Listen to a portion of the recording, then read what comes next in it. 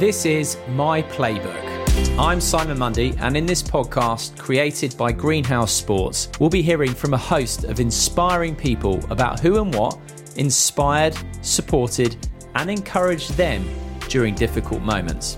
We'll find out what they've learned along the way, as well as what they want to share and pass on. Greenhouse Sports is the charity that uses sport to help disadvantaged young people and communities. Their core belief is that every child deserves opportunities and a fair chance to get on in life. And through Greenhouse's coaches and partners, they look to make that a reality. The work they do is about encouraging young people through sport and teaching them the life skills they need. 2022 is Greenhouse's 20th anniversary, and over the last 20 years, the charity has helped more than 50,000 children in London, but there are a further 4 million children across the UK right now that they would like to help. And if you'd like to find out more about their work and how you could help support another generation of young people, please head to greenhousesports.org to find out more. In the meantime, to this episode, in which I speak to Angelina Harrison, brand director at Tost, the healthy high street food chain. The Marylebone-based business has been supporting Greenhouse Sports since 2019. Prior to COVID, Tost was thriving, but when the pandemic and the lockdowns hit, the company was forced into administration. Undeterred, Angelina and her managing director Neil Seber worked to acquire the company and successfully relaunched, all whilst maintaining their support for Greenhouse Sports as their official charity. Since relaunching, the company has made enormous progress. Tost now has 12 London branches, stretching from Paddington to Broadgate. And this year they announced that for every sale of their superfood salad across those branches and their delivery service, 50p will be donated directly to the charity. There are also plans for Tost to support the charity's performance table tennis squad. In this podcast, Angelina talks about the challenges of the last few years and how they maintained the resilience to build the business back while maintaining the values of a purpose-driven enterprise that underpins Tost's partnership with Greenhouse, as well as the company's underlying philosophy, food to make you feel good. I hope you enjoy our conversation.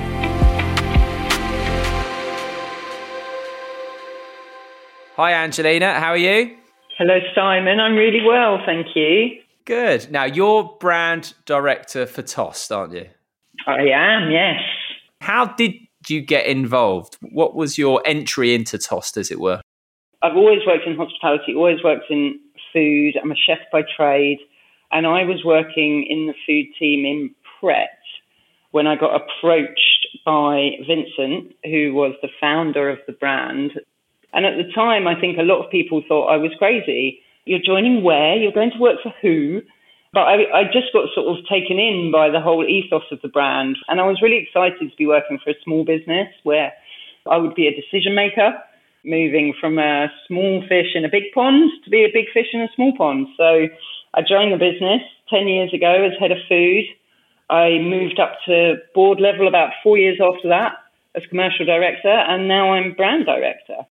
In the industry that I'm in, I feel, a good understanding of my work. A lot of people view hospitality as perhaps not the greatest career in the world for various reasons, but it's all I've ever known and I love it. The love you mentioned in the mission statement, did you get a sense of that right from the start? Yes, certainly. I met Vincent and his sort of passion and enthusiasm for not only the brand, but where he was going as an individual and where he wanted to take the company, and the belief he had in what Tost was trying to do was infectious.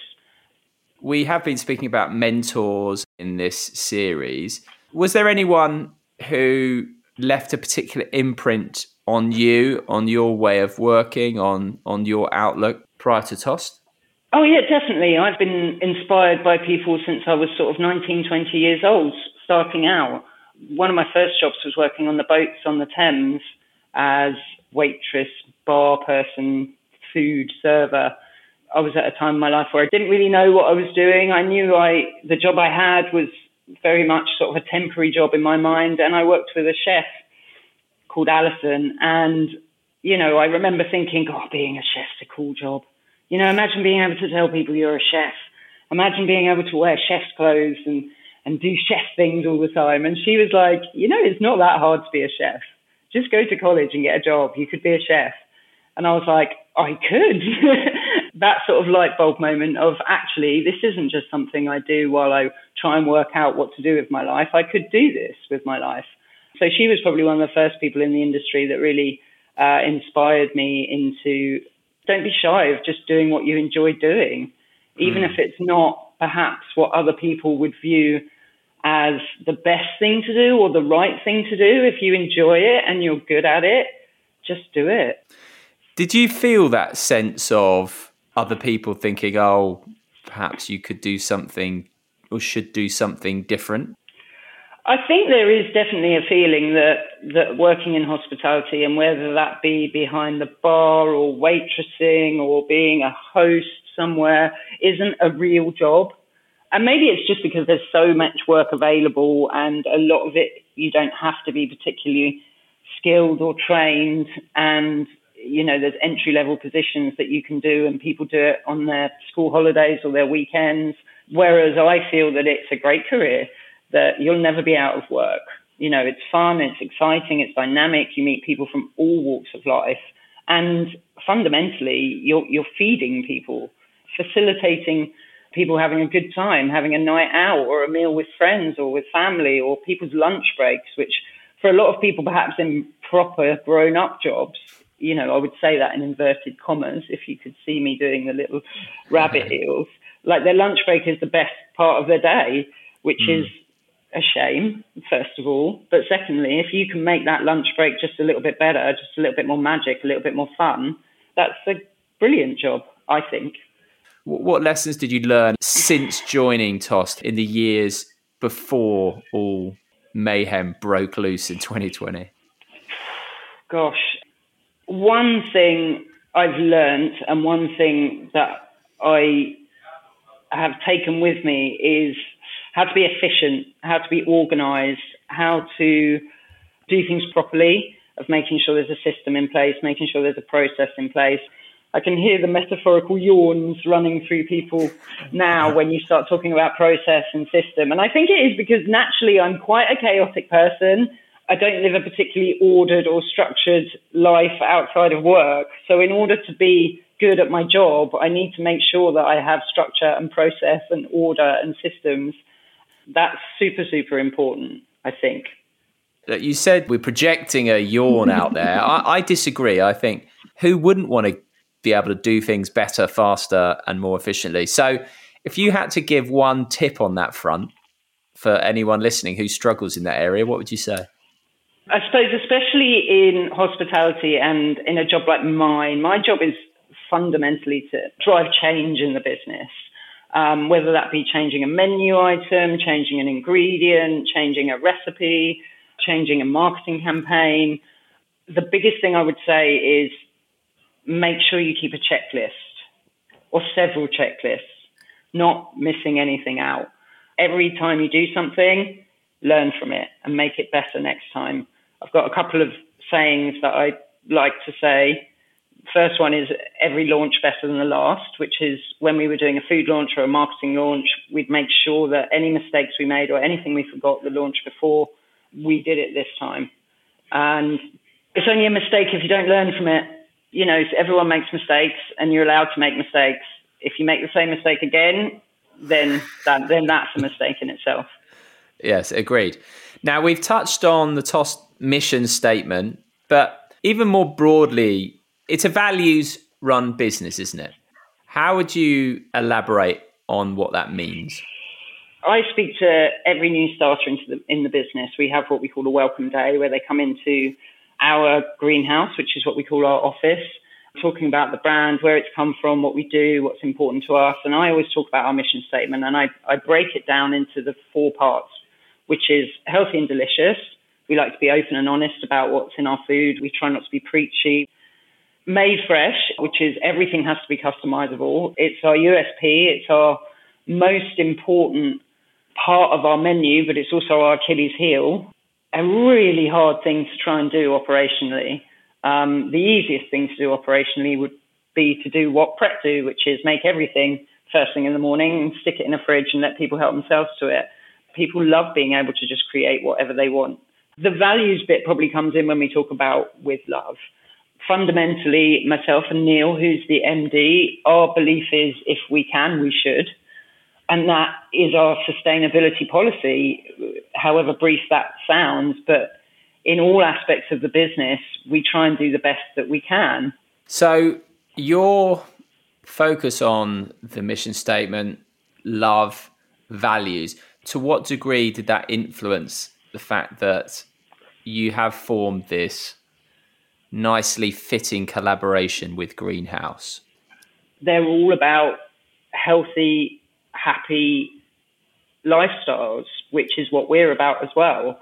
It just seemed too good to be true that we'd come across this charity, which was so in line with our values. It just felt right. Although there has obviously been that one rocky moment. So do you want to tell me about the 2019 table tennis tournament? I think I've blocked out a lot of it because genuinely I feel we were robbed. Although that is just me being competitive because we weren't very good. I think we went to the table tennis tournament quietly confident that we were better than most. And so we rocked up to this tournament just wearing our sort of normal office clothes. And then we're not only surrounded by a team of not even teenagers. I like to think that they went easy on us because it was embarrassing, but also some of the other competitors there were, in full-on sports kit and headbands and everything. But it was the funnest time, and we can't wait to do it again. We just need a little bit of notice so we can get practicing. But we lost. Yeah, okay. Look, we don't need to go deep in that other than say you were clearly ambushed, but it hasn't put a spanner in the works because that was back in 2019. And for TOS, things were looking very rosy in 2019. Obviously, when COVID hit in early 2020, in many ways, an approach and an attitude that had been such an asset became a vulnerability. Look, we all had a tough time, but what was it like for you and your company? Oh, it was a nightmare, to be blunt about it. From a personal point of view, it was, as everyone was feeling, unsettled, a little bit, nervous, a little bit worried. From a business point of view, I think at first we thought this would all blow over and we'd be back open within a few weeks and we'd just pick up where we left off. It was an opportunity to catch up on some admin, do those tasks that you've been putting off for ages. We then became quite heavily involved in the Feed Our Frontline initiative, making salads and getting those sent out to hospitals for the NHS teams. We were keeping busy. There were things that we were getting on with. I think it wasn't until a little bit later on, it became apparent that London was still a very different place and that what Tosters always needed was people coming through the doors. And those people tended to be people who worked in offices. And there became a point when we did the work to reopen the stores, got some team members back in, got some food in, opened the doors. And unfortunately, it became apparent really rather quickly that the business that I'd worked for the previous decade, that we'd all built up, wasn't going to survive in its current form, which was obviously quite devastating. How long did that sense of devastation last? And how close were you to collapsing, essentially?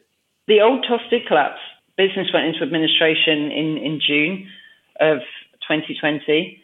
And we did try to do everything we could to rescue the business. But if you just don't have the people coming through the doors, you don't have a business. You can't pay your bills. You can't pay your team.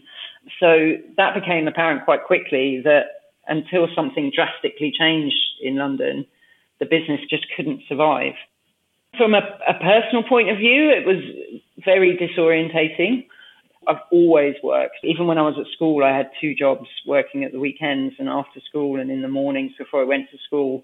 So it was quite disorientating. It was quite a moment of, what happens now? What do I do now?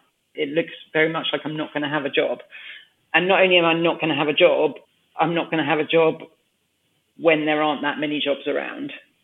Fortunately, that period was relatively swift because Neil, who was our MD pre-COVID and is still our MD now, phoned me up and said, "I'm not having this." As sort of to paraphrase, he said, I think there is still a future there for the brand. We can start a new business, buying the TOS brand, and start again from scratch." So that's what we did. I was at a time in my life where I could afford to take a little bit of a risk.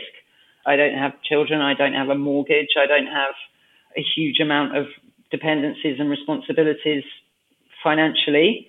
So I could say, okay, let's do it. I invested my redundancy package back into the business and we did it.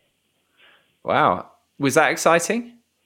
Hugely exciting. I mean, it was in some ways, I don't want to say taking a step backwards because that's not how I view it.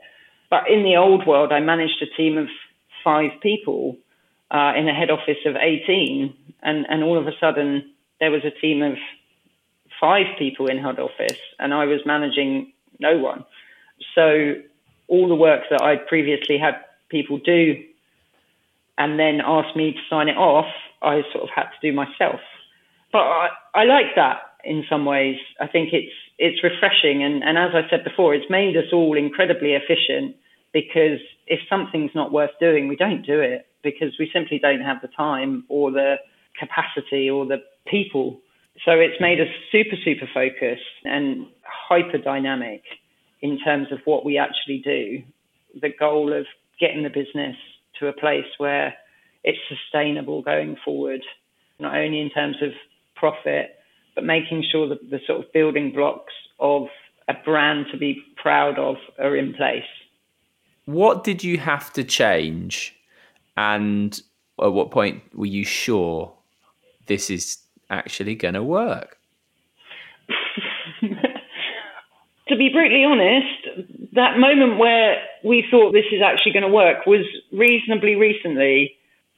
If we'd known in August 2020 that a year and a half later we'd only just be coming out of restrictions, would we have still made that decision? I don't know. Probably, but that wasn't in our plan. In this experience that you've had over the last couple of years, what personal lessons you would say that you've learned, that you've been able to take from this period? Being dynamic, being able to react quickly, make decisions and execute them well. When we first reopened, one of my favorite sayings, and I love a saying, I probably overdo it, but one of my favorite ones was better done than perfect, which perhaps flies in the face of, some of my other sayings like retail's in the detail. But it was a case of, just do it, just get it done, just get it out there.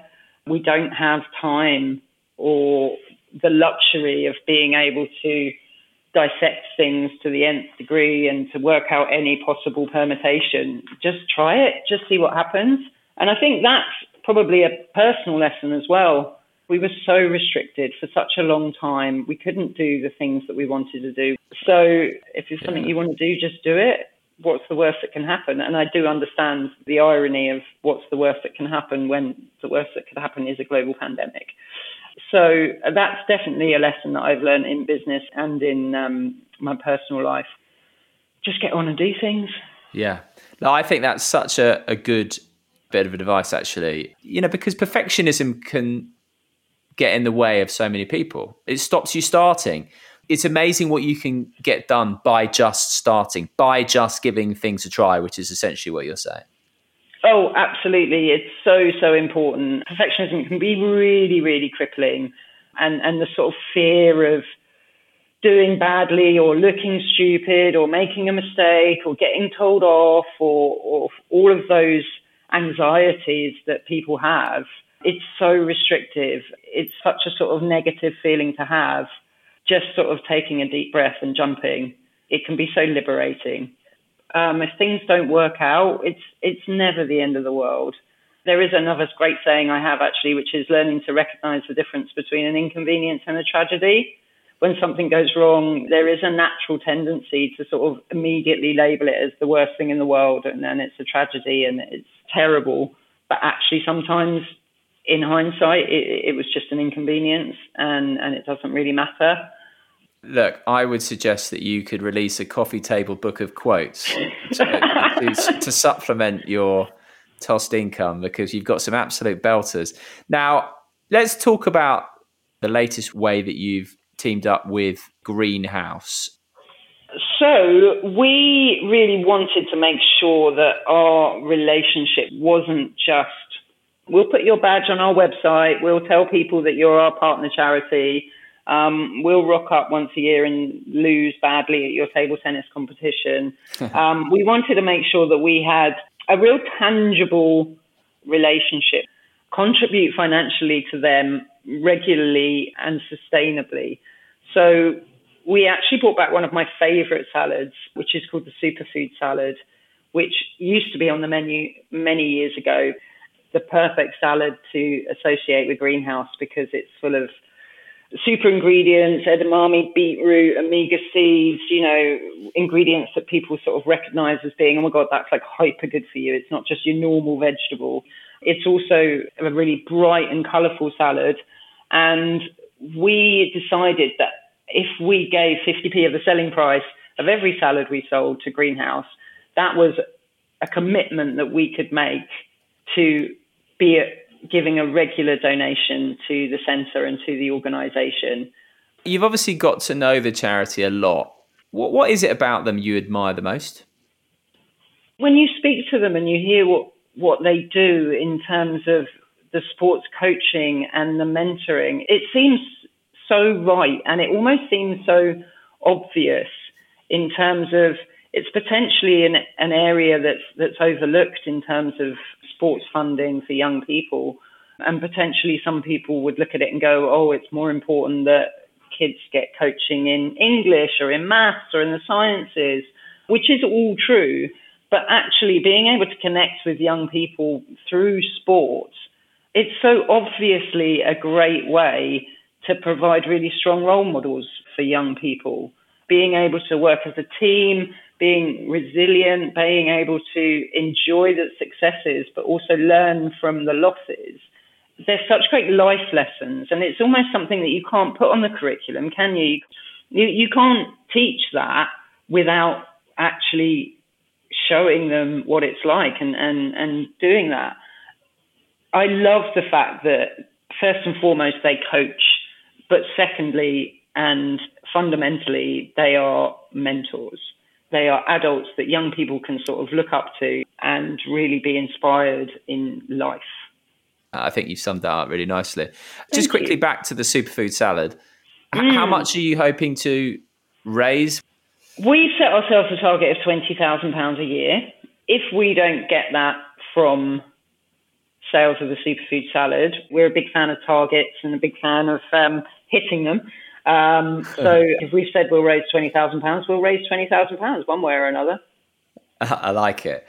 Now, for a company that's been through a hell of a lot over the last few years, and there are lots of them out there, of course, it's easy to think of a company and to understand why a company would just focus on profit, not on helping disadvantaged people, supporting a charity. And when I think of that, the saying, if you like, that comes to my mind is that if we can, we should, from Neil. Yeah, 100%. And Neil and I spoke at length when we first started up the business again about what kind of business we wanted to be, about what kind of values we wanted to run by. I feel a little bit conflicted sometimes working in a business.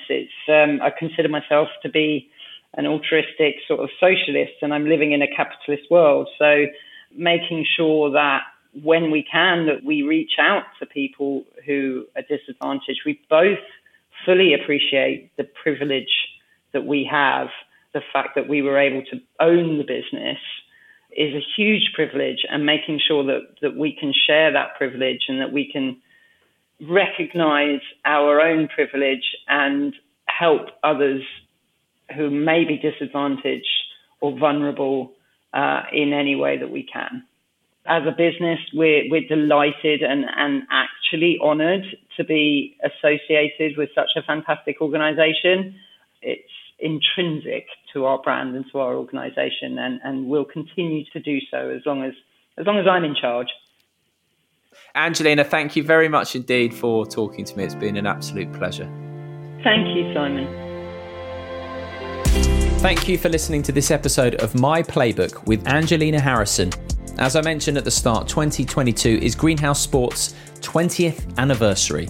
Please do check out the incredible work they do by visiting greenhousesport.org. And if you'd like to get involved and help, please do get in touch. All the details are on their website. And please do share, rate and review this episode wherever you can. Thank you very much for listening. And until next time, goodbye.